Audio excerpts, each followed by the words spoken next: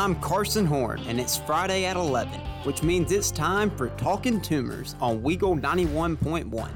So grab your toilet paper and let's get rolling.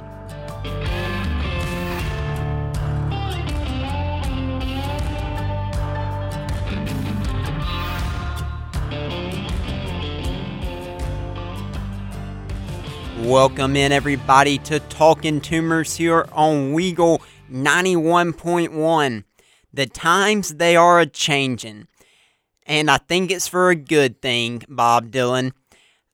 There's a lot of excitement around this university, and it's not just because students are headed home for Thanksgiving break, although that certainly has played a role.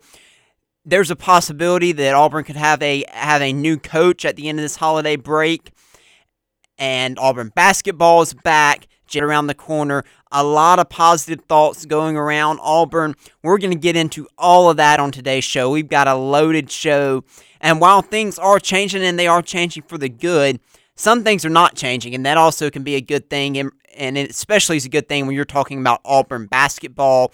Auburn basketball started out 3-0 on the season. That's where the show's going to begin today. We're going to start out there, then we'll move into the coaching search. Plenty to discuss there. We'll talk about Auburn's win over Texas A&M last weekend. We'll talk about Cadillac Williams.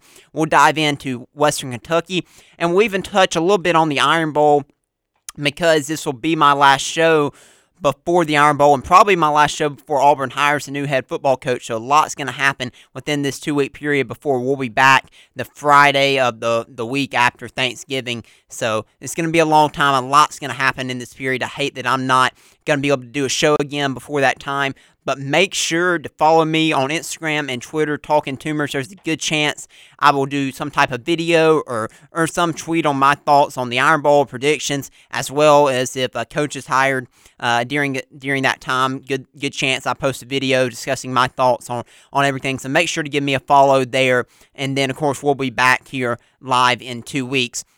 With that being said, let's dive into Auburn basketball now. As I mentioned, Auburn has started out the season 3-0 with wins over George Mason, USF, and Winthrop.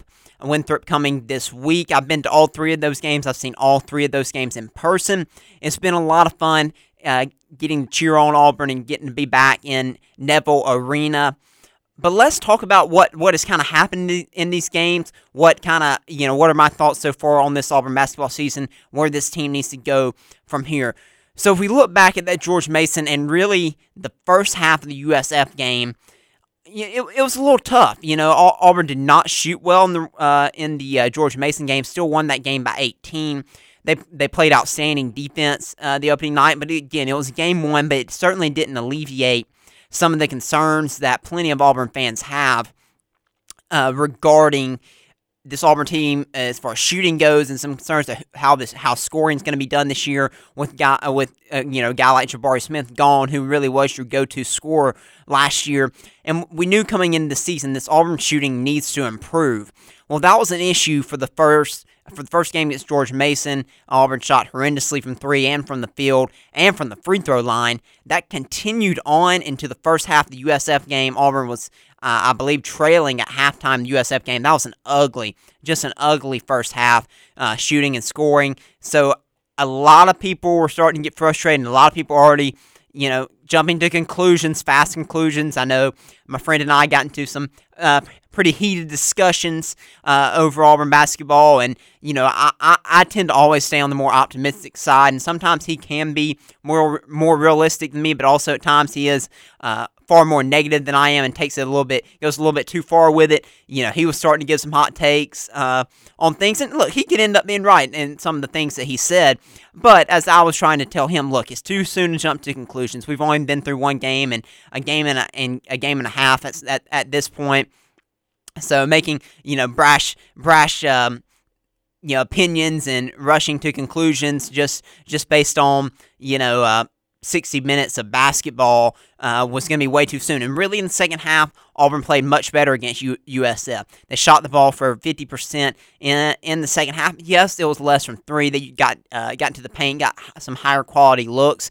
Give credit to USF. They're not a very good team, but their defense did do some things that gave Auburn some fits, just like they did last year. Again, who would have thought when Auburn traveled down to USF last season and they barely won that game 57-52, that Auburn was going to go on to be the number one ranked team in the country at a point during the season. No one was going to think that. So look, it's too soon to judge. Tennessee lost the game to Colorado. Colorado is also not a very good basketball team, it doesn't seem. Tennessee, I still think, has a chance to be one of the best teams in the country this season. It's just too soon to jump to any conclusions. Kentucky getting beat by Michigan State. Now, Michigan State's obviously a much different opponent than a Colorado or a USF. But again, it's when Gonzaga getting whooped by Texas. Again, those are ranked versus ranked. I know it's not, you can't necessarily compare those as much. But again, that doesn't mean that your team's still not going to be a national championship contender, a strong, a conference winner. It's just way too soon to jump into conclusions, especially in basketball. And in every sport, there's improvements that happen as the season goes on, but especially in basketball, man, it's a long season. There's tons of games, and some nights you're just not going to be on shooting-wise, and that doesn't mean that you're a poor shooting team or a good shooting team when you shoot like Auburn did against Winthrop. I think overall you're going to see an Auburn team that's a fairly average shooting team. I think you're going to see them have some games that are just going to be ugly, and then I think you're going to have some more games like you saw Monday night or Tuesday night against Winthrop where they're going to shoot extremely well. What has to be consistent for this Auburn team to have a chance to compete for championships this year, a chance to be a high seed going in the NCAA tournament, is they're going to have to play consistent defense. That seems like that's going to be a strength. That is something, that's a controllable thing. Yes, I know, you're shooting shots, that's controllable. Yeah, but sometimes things just aren't going to go down. Shots aren't going to fall, but you can play defense consistently well. You can force your opponents into tough shots night in and night out. If this Auburn basketball team does this throughout the year, they're going to have a chance to keep themselves in every game and even keep themselves in some games they shouldn't be in because of their lack of shooting. And if they do that, this season can be successful. But again, shooting's still a concern I have. No doubt about it. It was certainly good to see Wendell kind of find his stroke against Winthrop. And hopefully that continues going forward. He certainly looked like the best player on the floor against Winthrop, and I think that can continue in games. He probably going to be the go-to scorer for Auburn this year. I keep, who's going to be that guy, obviously, in late game situations last year. Jabari was that guy. Who's going to step up into that role? It certainly looks like Wendell is going to be that guy. So him continuing to find his stroke from three is going to be important. Zepp had a bad game against USF, went scoreless in that game, ended up had some improvements in the Winthrop game, shot a little bit better there. I know he wants to continue to improve his shooting. He said this week in press conference, what are the two things, when asked what are, things that Auburn needs to improve on most, he said transition defense, which, again, I bragged on the defense, has been good. They did struggle getting a little bit confused in transition defense against USF, because USF played at a faster pace, and same against Winthrop. They struggled there as well in transition defense because they played at a faster pace. So that is something he wanted to improve. And then three-point shooting, I know, for him especially and for the team. So getting him to improve upon that will be big as well. If those two and Katie Johnson can start to shoot the rock a little bit better, that's going to be big for this team this year. Katie has really struggled. These first three games they've been brutal for him. I know he's frustrated. His first game was not bad, but these last two especially have been tough on him. He had 0 points against USF. Like Zepp, he hasn't shot the ball in the way that he would like to. Unfortunately, I just think that's KD.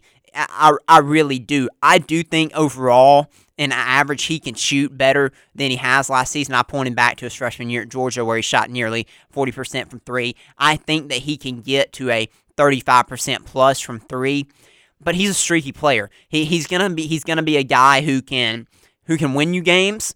Like you saw him do multiple times last season. He's also a guy who can lose you games, who can take you out of games with some poor decision making, forcing things a little bit too much. But he's the guy you need. He's the guy you need to perform at a high level. So him being able to perform at a high level consistently, it's going to be a challenge. But it's something this coaching staff, I'm sure, is going to keep battling and keep working. And then also with as far as rotations go, with the depth this team has, you don't necessarily have to play him if he's having an off night. It's going to be one of those situations where it's a feel. If he's on, if he's playing well, you keep him in there. If he's not, if he's struggling, you go ahead and pull him out. You've got other options. Zep at the 2, with Chance getting healthy, Chance at the 2. You've got different things that you can do if he's not on. Again, I hope he is most nights because I think he is a game changer when he is. But that is the case. So the two that I'm focused on the most that are, kind of struggling, want to get things going right now are KD and Zep. Yohan Traore you could throw in there, but I'm not, just because he's a freshman. He's young, he's raw, he's growing, he's developing, he's still learning in the system. I want to see him improve from 3. He's gotten a lot of good looks. He's only been able to knock down a couple. I know that's been another frustrating thing for him. I think his stroke will improve as the season continues on. He's going to develop, again, a tremendous athlete that's going to turn into a really good basketball player. I believe he's going to be a different player come January, come February for this Auburn team. Guys I'm liking, I already mentioned Wendell. He's going to have to be even a bigger piece this year for Auburn to have a really good season and to make a run at winning a championship, SEC championship, NCAA. He's going to have to be a big piece for this team. Dylan Cardwell and Johni Broome. Look, Johni hasn't even been healthy, playing on a bum ankle, but he has been fantastic. I know as that ankle continues to get better, he's going to be more of a threat offensively, but even on that bum ankle, he's been great defensively, and I can't say enough about Dylan Cardwell and his defense. His rim protection has been excellent. We wondered with Walker Kessler moving on to the NBA how that would affect this Auburn basketball team. Well, the rim protection has not dropped off in the least bit with Dylan Cardwell and Johni Broome, and Dylan has improved his offensive skills around the basket as well, so that's been great to see. I'm very excited about this front court, and I really do believe the strength may be in this front court again this season, surprisingly enough, because of the way Johni and Dylan are playing, and I look to see Johni's offensive role continue to increase as the season goes on, as he gets more healthy.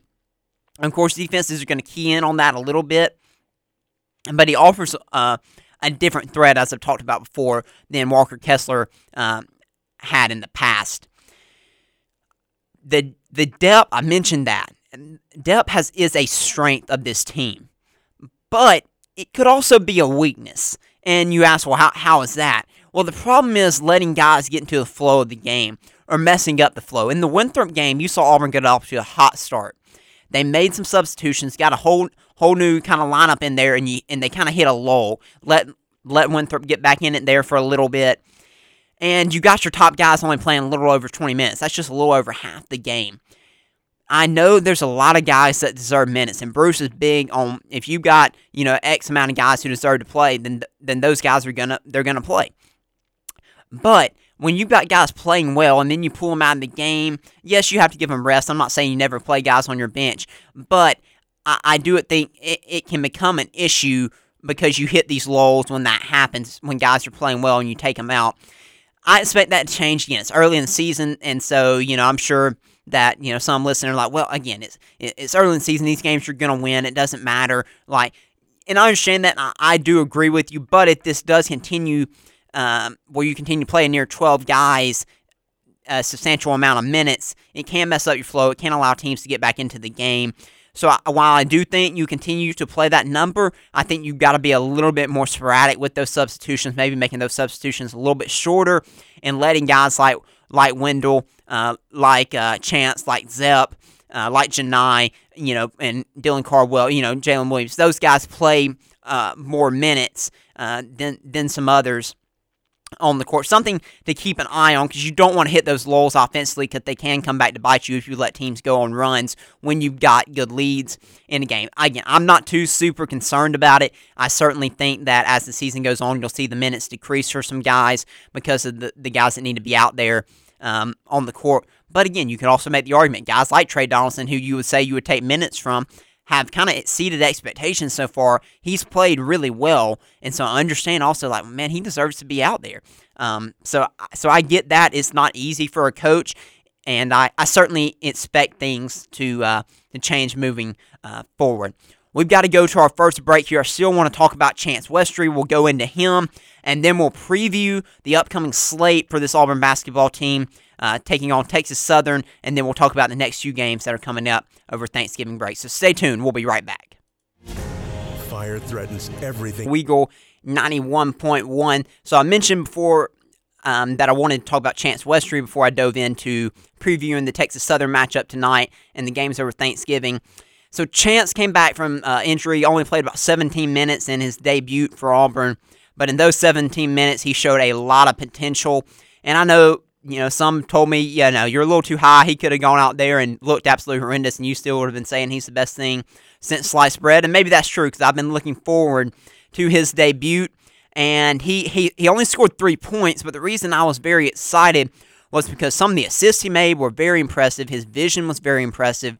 He had some really good looks. His shot's really smooth. I think he's going to get more shots to go as he, continues to get used to playing live basketball again.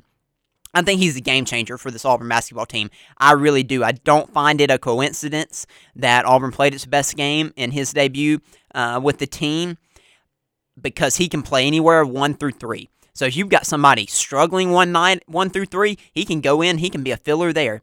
If everybody's on 1 through 3, he can play anywhere and fit in, can give a breather to anyone. He can be a starter at any one of those positions. And the biggest thing for me is, and I don't think we saw this the other night. If we did, I just missed it. Wendell and Chance playing together could open up some really good shot looks for Wendell, meaning Wendell can play off the ball possibly, letting Chance play the 1 on offense. Now, he would probably still guard the 2 on defense, but letting him play the 1 on offense, maybe opening up some good 3-point looks for Wendell. And that's certainly an offense I think you're going to see moving forward for Auburn. I'm interested to see if we're going to see it tonight, or if this is something that Auburn's going to hold on to until some bigger games. But look, he truly is a difference maker. And I think about it more at the 2 and the 3, because, again, with some of KD's inconsistencies, maybe Chance ends up having to play a bigger role at the 2, and because of the way Trey Donaldson has been playing at the 1, he's been a very formidable backup. But also maybe at the 3, if Alan Flanagan or Chris Moore is not stepping up to the challenge, maybe he has to slide in there. But, again, he gives his team a lot of depth. He gives his team a lot of flexibility.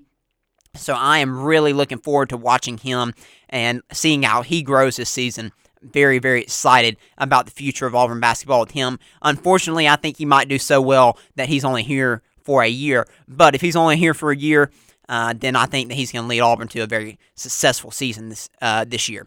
With that being said, let's dive in to this Texas Southern matchup. Man, Texas Southern been through the ringer. They have played a brutal schedule, playing some really, really talented teams. They've already played 2 ranked opponents. They're about to play a 3rd one in Auburn. They lost by about over 20 to Texas Tech. They lost by near 40 this week to Houston. They play games with only about a day of rest in between. They have won 1 game, that 1 game coming at home against Arizona State. They're better than their record shows. Their record shows 1-4 right now, but like I mentioned, their schedule's been brutal. And they've been playing a lot of games close together, and they certainly were not afraid of a challenge. You've got to respect that. So coming off 2 brutal losses to highly ranked opponents, they're going to be motivated. They're going to be looking to finally play competitive and maybe pull off an upset against a ranked opponent, because they played 2 different teams. That are fairly high ranked. They're going to know kind of what to expect from teams that are more talented from them. Look, Texas Tech and Houston are 2 completely different teams from Auburn. They have different styles of play, different talent at different positions. But this is a Texas Southern team who made it to the NCAA tournament last year. They won the SWAC tournament and ended up winning the first 4 in game, 16 versus 16 matchup before losing to Kansas. And they returned a good majority of that team. They've got a dynamic duo, 2 very solid forwards that are both 6'9" apiece, John Walker III and Carl Nicholas. They're both 5th-year seniors. They're almost identical right now. John Walker III has more points on the season than Carl Nicholas, but Carl Nicholas was selected first team All-SWAC this year. Walker to the second team All-SWAC. So these are talented forwards that could give Auburn trouble on both the defensive and offensive end. Nicholas more of a strength is in his defense. Like I said, Walker more in his scoring. But because of Auburn's front court, I'm confident that they'll be okay in this matchup because I really do believe it's going to be hard for any front court to be able to match or be better than Auburn this season, at least on the defensive end. What Auburn can do there. Their leading scorer is their point guard, 5'10" point guard, so another shorter point guard matchup like you got in the Winthrop game. You'll see this P.J. Henry and Wendell Green go at it. He averages around 16 points per game, shooting nearly 40% from three. So they're a formidable opponent. Like I said, better than the record may show. They're a veteran team, returning many players from last season. But as I said, if Auburn handles their business, this should be a fairly easy win. If they shoot like they did against Winthrop, it certainly will be a easy win. What I'm going to be looking for in this game is seeing if they can build off, like I just mentioned, that shooting performance against Winthrop there. Look, I'm not saying you have to shoot 40% from three again, but shooting, above 35% would be nice. So shooting in that range of 40% from three would be nice to see, and shooting around 40% from the field in general would be good. Improving shooting from the free throw line, that's something that bugs me. I understand that the guys that have been getting to the free throw line the most for Auburn have been your big men, and so typically, big men are not great free throw shooters, but still, I'd like to see that improve.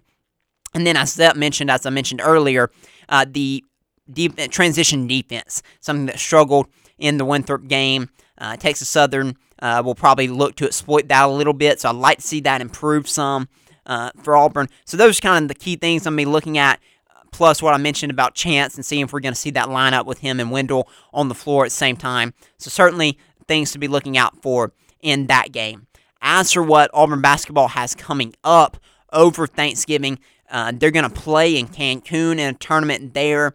I believe they'll only play 2 games based on my research, unless I'm not sure. There's 2 sides of the bracket there in Cancun. I'm not sure if the winner of one side is going to play the winner of the other. But on Auburn's side, the bracket is Bradley and Northwestern and Liberty. Auburn will open against Bradley. They're 2-1 on the season. They're coming off a big win over Eastern Michigan. They whooped Eastern Michigan. Eastern Michigan not expected to be a bad team this season, so that was a good win for Bradley. They last made the NCAA tournament in 2019. So that'll be the opening matchup there. I'm sure Auburn has already done some scouting for them. I believe that game will be played on Tuesday, I think around 5 o'clock Central Time here in Alabama. Of course, the game will be played in Cancun. And then Northwestern and Liberty. Northwestern is 3-0, off to a fairly good start. They will play against Liberty, and Auburn will play the winner or loser of that game, depending on if they win or lose against Bradley. Liberty got whooped by Alabama. Alabama looked really good in that game against Liberty. So we'll see who Auburn ends up playing in that second game on the following Wednesday. And then that might be it. I'm not sure, again, like I said, if they will play a third game there in Cancun. So this isn't as big of a Thanksgiving tournament as we've seen in the past. Of course, Auburn played over Thanksgiving last year. And in the past, we've seen them even play teams like Gonzaga. We've seen them play teams like Duke. So they're out of conference tournament matchups. This season not as big as in the past, but still some formidable opponents to play here, and certainly fun for these players to get to go to Mexico and enjoy their time there over the Thanksgiving holiday. So I hope you all tune in and watch those games. And then coming out of Thanksgiving, the Sunday following the Iron Bowl, I will be traveling, getting back here to Auburn. I'll be covering their game against St. Louis back here in Auburn. That game will be played at 2 o'clock. Certainly a dangerous game. Auburn was down big last year in St. Louis, and they ended up coming back to win that game. St. Louis would certainly like to return the favor and get a win on the road at Auburn. The St. Louis team projected to be better than they were last season, returning a lot of good players from last year's team. That's going to be a dangerous game, especially, again, coming off the holidays, the Sunday afternoon game. Probably won't be a ton of people at the game just because everybody's going to be coming back into town getting that day, getting ready for classes to start the following Monday. I'm a little nervous about that game because of those reasons. Auburn's going to have to bring great energy. I always believe that Bruce Pearl is a great motivator, but it's still going to be a dangerous game if this team is sleepwalking, if they're not motivated. So that's one to watch. I'll be covering that game, so make sure you're following me at Talking Tumors on Twitter, and then I'll, of course, have the post-game article after for that one. That is the Sunday after the Iron Bowl. And speaking of that makes for a great transition into what exactly could be happening on that Sunday after the Iron Bowl. I believe we could have a new coach on that day. Who's that coach going to be? Well, that's what we're going to discuss right now. Everything, all the signs point still towards it being Lane Kiffin. From everything that you and I have both read, I'm sure Lane Kiffin continues to seem to be the lead candidate that's being widely reported by multiple different beat writers and reporters across the country, local and national. However, as far as I can tell, and as far as the reporting, nothing is a done deal yet. It was reported by Richard Cross yesterday. He was I believe, a Mississippi radio guy. It was reported that Ole Miss has offered Lane Kiffin a new contract. It is expected that it's around $9.5 million range. And not a surprise. Obviously Ole Miss doesn't want to lose him. What could be a little bit surprise is that he did say he didn't hit that same report, said that Auburn had not yet offered Lane Kiffin. So it is a little weird that they would offer before Auburn. Usually in these situations, you get the offer from the team that's trying to poach your coach, and then the team, the university that he's at, then usually counter offers. Usually how these things go. So I'm not sure. Maybe Auburn has offered and it just hasn't been reported. But if not, maybe Ole Miss is just trying to be preemptive here, trying to get out in front of this. And so they made that offer to Lane Kiffin. I do expect Auburn, if they haven't already, to make an offer to Lane Kiffin. And honestly, I do expect him to take it. We will dive into the reasons why or why not he may not take that offer right after this. So stay tuned here to Talking Tumors on Weagle 91.1. We'll be right back. Tumors now on Weagle 91.1. My apologies for leaving you on a cliffhanger there, but I didn't want to dive into this whole segment on Lane Kiffin and the coaching search and get too far into it and then have to take a break. So I went ahead and took the commercial break. So now we have plenty of time to dive into this. So the first thing I want to do is I want to give you the facts as they are of the coaching search based on what's been reported. And then I'm going to give you kind of my analysis and my opinion on things. Again, there's a big difference in my opinion and my analysis and the facts that we have out there about this coaching search. So let's start with the facts. The facts are, as I mentioned before the break, Lane Kiffin is and continues to be the leading candidate that has been widely reported by multiple different outlets. He has been offered a new contract by Ole Miss that is reported to be around the $9.5 million range. It is also a fact that by Mississippi law, Ole Miss cannot offer contract lengths greater than 4 years. It has also been reported that James Franklin is now a candidate for the Auburn job. That's been reported by Nathan King. It has been reported that Luke Fickell is also a candidate for the Auburn job. That has been reported by Justin Hokanson. Those are the facts, along with your same candidates we mentioned before, Hugh Freeze being, of course, one of them. So here is my kind of analysis and take. I still believe it's Kiffin until it isn't. I believe he's the leading candidate, and I believe he will ultimately be Auburn's head coach. I believe some of these other names you're hearing are some guys that maybe Auburn has contacted in case this falls through. I don't know for sure who the second candidate is if Lane Kiffin were to fall through. In my opinion, I don't think it's Hugh Freeze. There's some differing opinions out there from different people you ask. Well, they'll say, yeah, Hugh Freeze is the second guy, no doubt. It's going to be Kiffin or Freeze. There's some out there that'll say, no, it's going to take, Auburn to miss on, multiple different guys for it to come down to Hugh Freeze. That's kind of where I am. I believe it's Lane Kiffin, and it's going to take a few more guys for Auburn to miss on before it comes down to Hugh Freeze. What I don't know, and I'm really not sure on, is who the second candidate is. I tend to believe it might be James Franklin. There were reports out there for a while that there's the mystery candidate, Josh Pate, who has a great show for 24/7 Sports. He mentioned that he knew of two, Power 5 head coaches that would move the needle to 10. I'm quoting him in the Auburn coaching search. He didn't say who they were.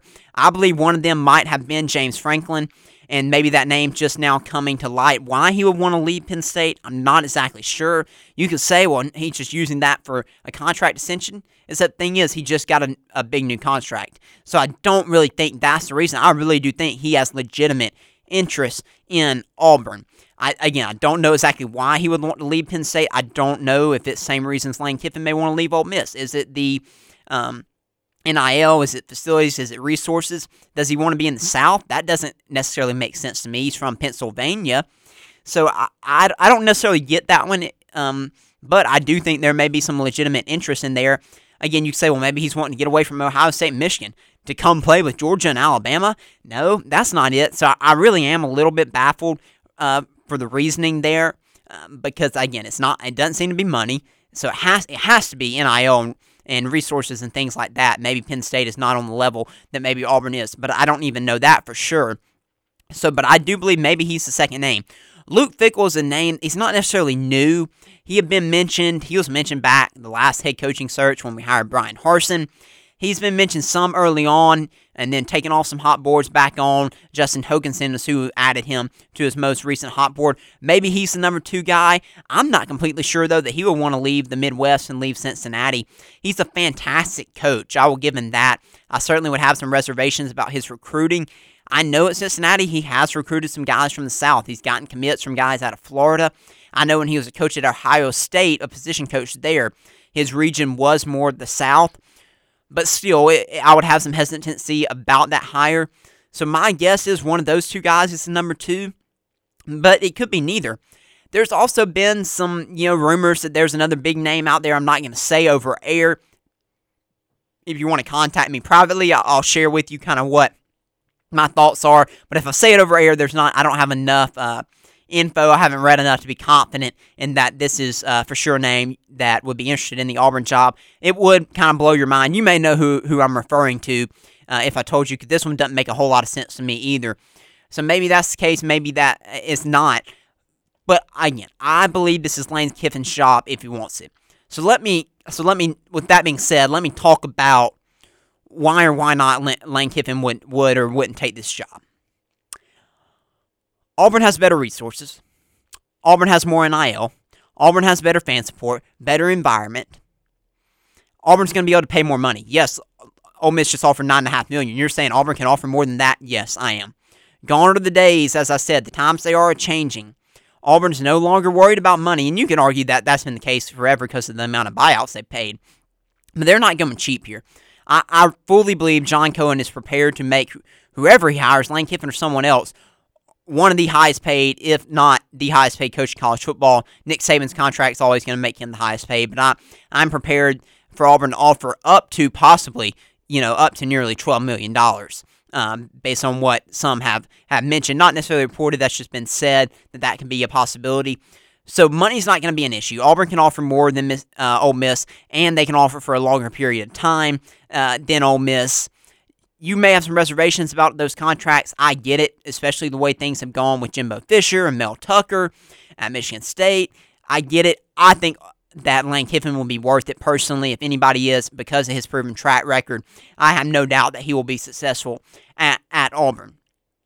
The only thing, and I mean the only thing, I mean no disrespect to Ole Miss when I say this. Ole Miss is a great university. They're still in the SEC. They still have plenty to offer. So I'm not sitting here and saying like they're broke. They can't offer anything that Auburn can. Look, I saw that since this stuff had come out, that if Lane Kiffin leaves Ole Miss, it's going to be because of the reasons I just listed. Their NIL collective has grown. That's great. They still are not going to reach the amount of money that Auburn already has. Literally already has built up. Ole Miss is trying to build up, and their build-up is still way short of what Auburn already has in the bank. So they've still got a ways to go here. If Lane Kiffin is going to stay at Ole Miss and not come to Auburn, it won't be because Ole Miss has better resources or better NIL. It'll be just because he's at Ole Miss and he's happy there, and he's just not ready to make a change. Sometimes people don't want to leave where they're at. There's more money, but as the saying goes, the grass isn't always greener on the other side. Maybe he truly does believe that he doesn't want to have to do a reset and have to rebuild a roster like he's going to have to do at Auburn. Maybe he's happy with the current situation. Maybe he likes Oxford, doesn't want to leave the town of Oxford. Or maybe he's like, I'm going to sit here, I'm going to wait. There's another job that's going to come open in the future that I really feel good about. I don't necessarily buy into that being the Alabama job. I'm not sure. about Texas A&M. So maybe that's the case. Maybe for once, Lane Kiffin's not looking for the next thing. That's been a kind of a thing of his career, that he's always looking to go to the next job or whatnot. So that would be the reason. It's not going to be because Ole Miss offers something more than Auburn does. Auburn is going to be able to offer more than Ole Miss in literally everything except the fact that Auburn's not where he is currently. Ole Miss is where he's at currently. That's the only thing that Ole Miss has going for them, is that they're the current home of Lane Kiffin. Now, that may be enough to keep him. That may be, and maybe they've convinced him enough on the NIL that, yes, we're not where Auburn is, but maybe we can get there within time, and maybe that's enough to keep him to stay there. But I think he wants to win championships, and I think he wants to win them now. And I think his greatest chance to do that is to come to Auburn because of the things that Auburn has built up now and the history. Ole Miss has not won the SEC West, and SEC is about to go away from conferences. But Ole Miss has never played an SEC championship game. Last time they won the SEC was before conferences. They won it in the 60s. So look, the history's there, the pedigree's there for Auburn. I still believe it is Lane Kiffin's job if he wants it, and I believe he does. So I certainly believe that he will be the next head coach of Auburn. Again, I could be wrong. Things can always change in a coaching search. I believe that's going to be the case. The interesting, thing about this is, of course, Ole Miss plays Arkansas this weekend. Then they play in the Egg Bowl on Thanksgiving night. So this hire, theoretically, if Auburn reaches an agreement with him before the Egg Bowl, could be announced after the Egg Bowl and before the Iron Bowl. Would not necessarily be a dumb PR move by Auburn by any stretch of the imagination, because more than likely the Iron Bowl is not going to go super well. So go ahead and throwing that out there on the Friday before the Iron Bowl, I understand. Well, maybe you're taking something away from the players, the tension off them. I also get that point. I understand that argument as well. But I don't think it's necessarily a bad idea if they're able to reach an agreement to go ahead and announce it. That way, it can be talked about during the Iron Bowl broadcast. You can start, drumming up some excitement. Would not be a bad decision, in my opinion. We'll see where all this goes. But again, by the next time I get to talk to you live on air, Auburn will have a new head football coach unless something has just gone disastrously wrong. They will have a new head football coach. So I'm looking forward to that. I'm expecting it to be Lane Kiffin. If in 2 weeks it's not, then we'll talk about what exactly happened and who the next head coach is. With that being said, before we go to this final break, I want to go ahead and start talking about this breakdown or recap of the Texas A&M game. Man, what an environment that was for Coach Cadillac Williams' first home game as the interim head coach. I talked about him last week and what a phenomenal job he has done as interim head coach. Did a great job getting this fan base back excited. I wrote an article. If you want to check it out, it's on WeagleFM.com. Said Cadillac returns the joy to Auburn football. He did exactly that, and it was a fun night on Saturday night. It was an ugly game. Both teams are really bad. I'm not going to sugarcoat it. Auburn's not a good football team. Texas A&M is a worse football team. Auburn found a way to win. Really should have won that game by more than they did. But nonetheless, the crowd was electric, even on a freezing cold night. The players played their hearts out, and it was really, really fun to see. It was good to see guys like Tank Bigsby have the game that he had. Jarquez Hunter and Tank both had over 100 yards rushing. That was really great to see. Kind of like he talked about getting back to old school Auburn football, and Auburn has certainly done that. And then I got to go to the post-game press conference, seeing his emotions. He was given the game ball in the locker room by the players to see their appreciation of him, man, and the way he has led those guys since Brian Harsin was fired has been nothing short of incredible. And I know Auburn is forever indebted to him for bringing some energy and bringing some joy back to this program. But also, thinking selfishly as a fan, I'm talking about all these things, but also for what he has done for those guys, those men in the locker room, to be able to rally them, to be able to get them motivated, to be able to care for and love for them the way that he has in what's been a tough period, I know, for those guys. It's so much deeper than football, and he has mentioned that. And so I was excited for him. Again, it's a night that Auburn fans will forever remember and will hold in high regard. And, it's crazy to think that a team that had 3 wins going into that game had maybe one of the most memorable nights in Jordan-Hare history. And I'm talking, it's going to be up there with the kick six, the miracle at Jordan-Hare. No, I'm not saying it's at those levels. You can't quite, get to the levels of that rivalry game, big upset, crazy moments, some of the greatest moments in college football history level, but it is going to be up there in the top 5, I certainly think, Jordan-Hare memories for Auburn fans, and it's crazy to think, again, in a season where you're 3-6, to have that much energy, and people that aren't familiar with Auburn were just confused. Like, what? They have this crowd energy for a 3-win team, and they're acting like this after a win? Because Auburn's a different place, man. It's special, and that's something that I know that John Cohen has used in his pitch to Lane Kiffin, among others. Like, look, this place is different. Look at this. This is a 3-win team, and look how this energy is. Look how this crowd is. Look at the celebration post-game. Auburn is a special place. Not everyone's going to understand it. Not everyone's going to get it, and that's why I love it, and I'm so proud to be a part of this university and be able to be blessed to go to a university like Auburn. With that being said, Auburn turns their attention to Western Kentucky this week, who is a dangerous team, and we'll get in. Welcome back to the final segment of Talking Tumors here on Weagle 91.1. So Auburn plays Western Kentucky this weekend in what would typically be a cupcake game. That's not going to be the case, though. I'm fully expecting a 4-quarter battle tomorrow at 3 o'clock in Jordan-Hare. The reason I'm expecting that, one, is because, Auburn's just not a very good team this year, and two, Western Kentucky is not a bad team. They were, in fact, a very good team last year, led by an excellent quarterback in Bailey Zappi. They've still got a very, very solid quarterback this year in Austin Reed. We'll talk more about him in just a second. But let's start out with this defense. They're a fairly average defense. Western Kentucky is. Their D-line is weak, and that's going to be important for Auburn. This Auburn's offensive line, obviously not a strong suit either. So Auburn's offensive line facing a weaker D-line should be a good thing. Their strength is in their secondary. That should also be a good thing for Auburn, because we're going to get strength on weakness in this game. Western Kentucky's going to get strength on Auburn's weakness of the passing game. Auburn's going to get strength on weakness that running game is Auburn's strength, going against Western Kentucky's weakness, their run defense. So it's going to be very important, like every game for here on out, for Auburn to be able to run the ball effectively. They did it against Texas A&M.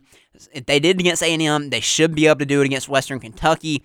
Western Kentucky's going to do what every other defense has done, though. They're going to load the box, and they're going to try to stop the run. But I thought some of the play designs have been very good by Will Friend. He's done a really solid job as interim OC. So continuing to mix up the looks, giving different playing to your O-line strengths, playing to Tank Bigsby and Jarquez's strength, depending on what kind of play call you have, depending on what running back is in there.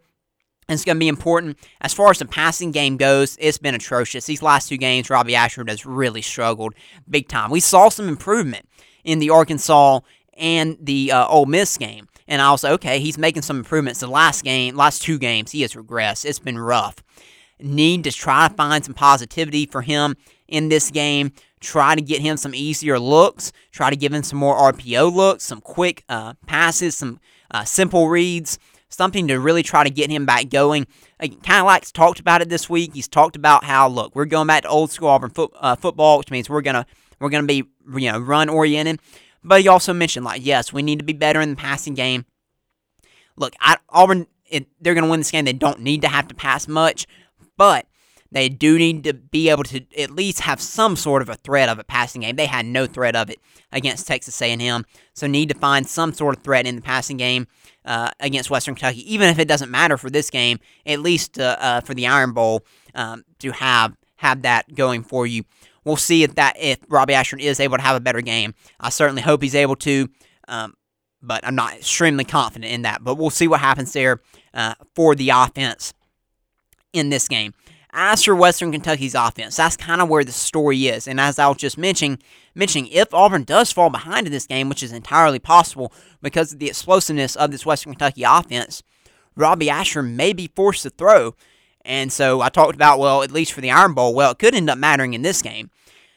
They are the 14th best offense in the country as far as yards per game. They average 484 yards per game, 336 through the air. Their quarterback was a transfer from the Division II ranks, where he won a national championship.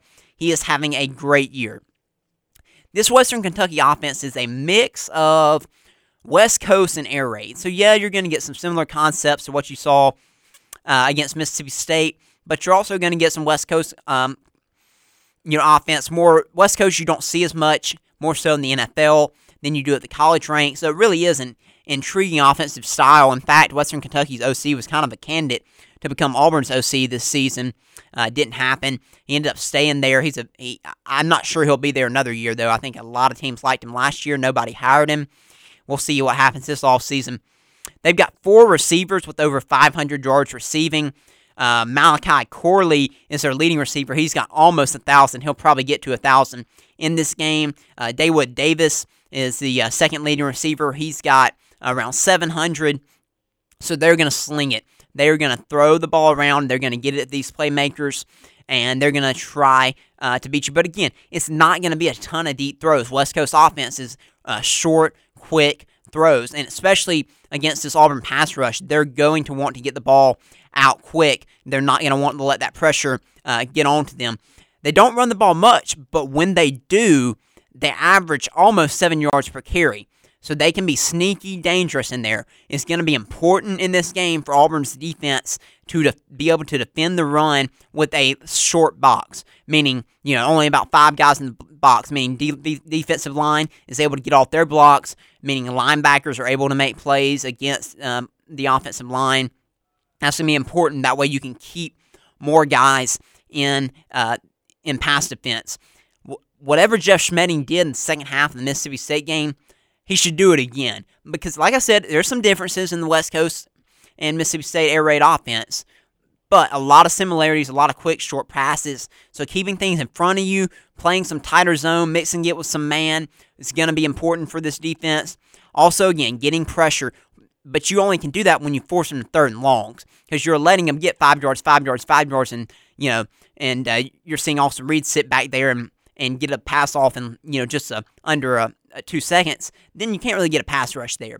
If you force them to stay in the pocket longer, you can. That's going to be important in this game. So, like I said, I think it's going to be a 4-quarter battle to the end. But I like Auburn to win this game. I think the line's around 5.5. I like Auburn to cover, but I fully expect it to be a battle. If it is a blowout, that will make me very happy. I will say that going into the Thanksgiving holiday, but I don't really expect that to be the case here. So with the short time we've got left, I'm going to go into some quick predictions of some other games this weekend. Again, I'm going to kind of fly through these because we've only got a couple minutes remaining here. Start out with Illinois at Michigan. This was thought of for a while, looked like possibly an upset here this season, right before Michigan and Ohio State play next weekend. I want to send my condolences to Brett Bielema. He lost his mother, I believe, yesterday. Send my condolences to him, and this obviously going to be an emotional game for this Illinois team. I think Michigan will take care of business before next week's game against Ohio State. And while I'm talking about it, I'm just going to go ahead and make a pick for that game since I'm not going to be able to talk about it again, talk to you guys before that game is played. This game, Michigan finally won. Jim Harbaugh finally beat Ohio State last year, but now they've got to travel to play Ohio State this year. It's probably going to be number 2 versus number 3. I like Ohio State, and I think Ohio State's going to win pretty comfortably. The key for Michigan runs the football well. Their passing attack leaves much to be desired. They're going to need to dominate the time possession if they want to win this game against Ohio State next weekend. I'm just not sure they can do that. They do have a solid defense, but can it slow down Ohio State enough? But also, Ohio State's a little banged up, especially at running back. If they can make Ohio State one-dimensional, they've got a good shot. Nonetheless, I like Ohio State in this game. TCU at Baylor. TCU staying undefeated for Tennessee's hopes of getting in the playoffs. They really need TCU to lose. I thought it was going to come last week against Texas. It didn't. Baylor's really having a disappointing season this year. Even though TCU has traveled to Baylor, I still like the Horned Frogs in this one. Typically, I would pick Baylor in this matchup, being at home. But coming off the loss last week and the way they've looked this season, I've got to go TCU. Vanderbilt finally got a win in SEC play for the first time in a few years. I picked them to get it. The week I don't pick them to win an SEC game is the week they do it. They did it against Kentucky. Now Florida has to come to Nashville. They've got to play in some freezing cold weather. How is that going to affect the Gators this week? I don't know. This is a dangerous game for Florida, especially with Vanderbilt having some confidence. Nonetheless, I think Florida gets it done, but I think Vanderbilt covers in this one. Ole Miss at Arkansas. Obviously, all the Lane Kiffin drama surrounding this Ole Miss program. I'm sure their players have seen it. Arkansas seems to finally be healthy. KJ Jefferson seems like he's finally healthy here for the Razorbacks. That's going to be big. If he is healthy, if this team is truly healthy, they can beat Ole Miss. They nearly pulled off the upset against LSU last weekend. Because of everything surrounding this Ole Miss program right now, coming off the Alabama game, I'm going to go Arkansas in this game. That was not what my plan was coming into the show. I just kind of talked myself into it right here in these last few seconds. I'm going to go Arkansas on this one. Bedlam, man, I'm so disappointed this game is not going to continue to be played after Oklahoma and Texas joined the SEC. That's really disappointing to me. Iowa and Iowa State have continued to play, although they're in different conferences. There's no reason, absolutely no reason, this game should continue to be played, should not continue to be played even when Oklahoma joins the SEC. And yet, that's the case. Oklahoma State, I have no clue what to predict with them. I think Spencer Sanders has been healthy. At one time, they looked like one of the best teams in the country. I know they've had some injuries, but this also just inconsistency of this team. Oklahoma's favored in this game. I like Oklahoma State, though. I like them to travel to Norman and get the victory in one of the last Bedlam games we're going to see. USC at UCLA, man, I'm so excited. There's finally some excitement around this game. Two actually good teams this year. The Rose Bowl sold out, and it's not the national championship or the Rose Bowl game. It's an actual UCLA home game. That is great. It's great for college football. It's great for UCLA. I'm very excited that that's the case. Very much looking forward to this game this weekend. I like UCLA, though. I really do. Travis Dye was a big loss for this USC team last weekend. I like what UCLA is doing. I think they can keep their chances of making the Pac-12 championship game alive by winning this football game. So I like UCLA to get the win over USC in this one. And then real quick, I'm going to talk about the Iron Bowl because I'm not going to get to talk about it before. I don't like Auburn's chances, period, in the story. I don't see a way they can win this game. They're not a good team this year. They're going to go to Tuscaloosa, and they're going to play their tails off. There's no doubt about that. Cadillac's going to have them ready to play the best he can. But at the end of the day, Auburn doesn't have the dudes. They don't have the players to beat Alabama. This isn't any elite Alabama team. We've talked about that. It doesn't matter. Alabama, I expect to fully dominate Auburn in this game. It's the Iron Bowl, so you always say we'll throw out records. We saw it happen in 2012 when this Auburn team is a little bit better than that 2012 team, but not by much. So I don't see Auburn being able to compete in that game, unfortunately. So I hate to leave you on a sad note like that, but the good news is you're going to have a new coach maybe the day before or the following day or the day after that fairly soon. I'll be back in 2 weeks. Again, I crammed a ton in this hour. Thank you all for standing by and listening. I really appreciate your support. Again, follow me on social media, as I'll have plenty of content over the break before I get to be back live. Everybody enjoy their Thanksgiving, and we'll be back soon.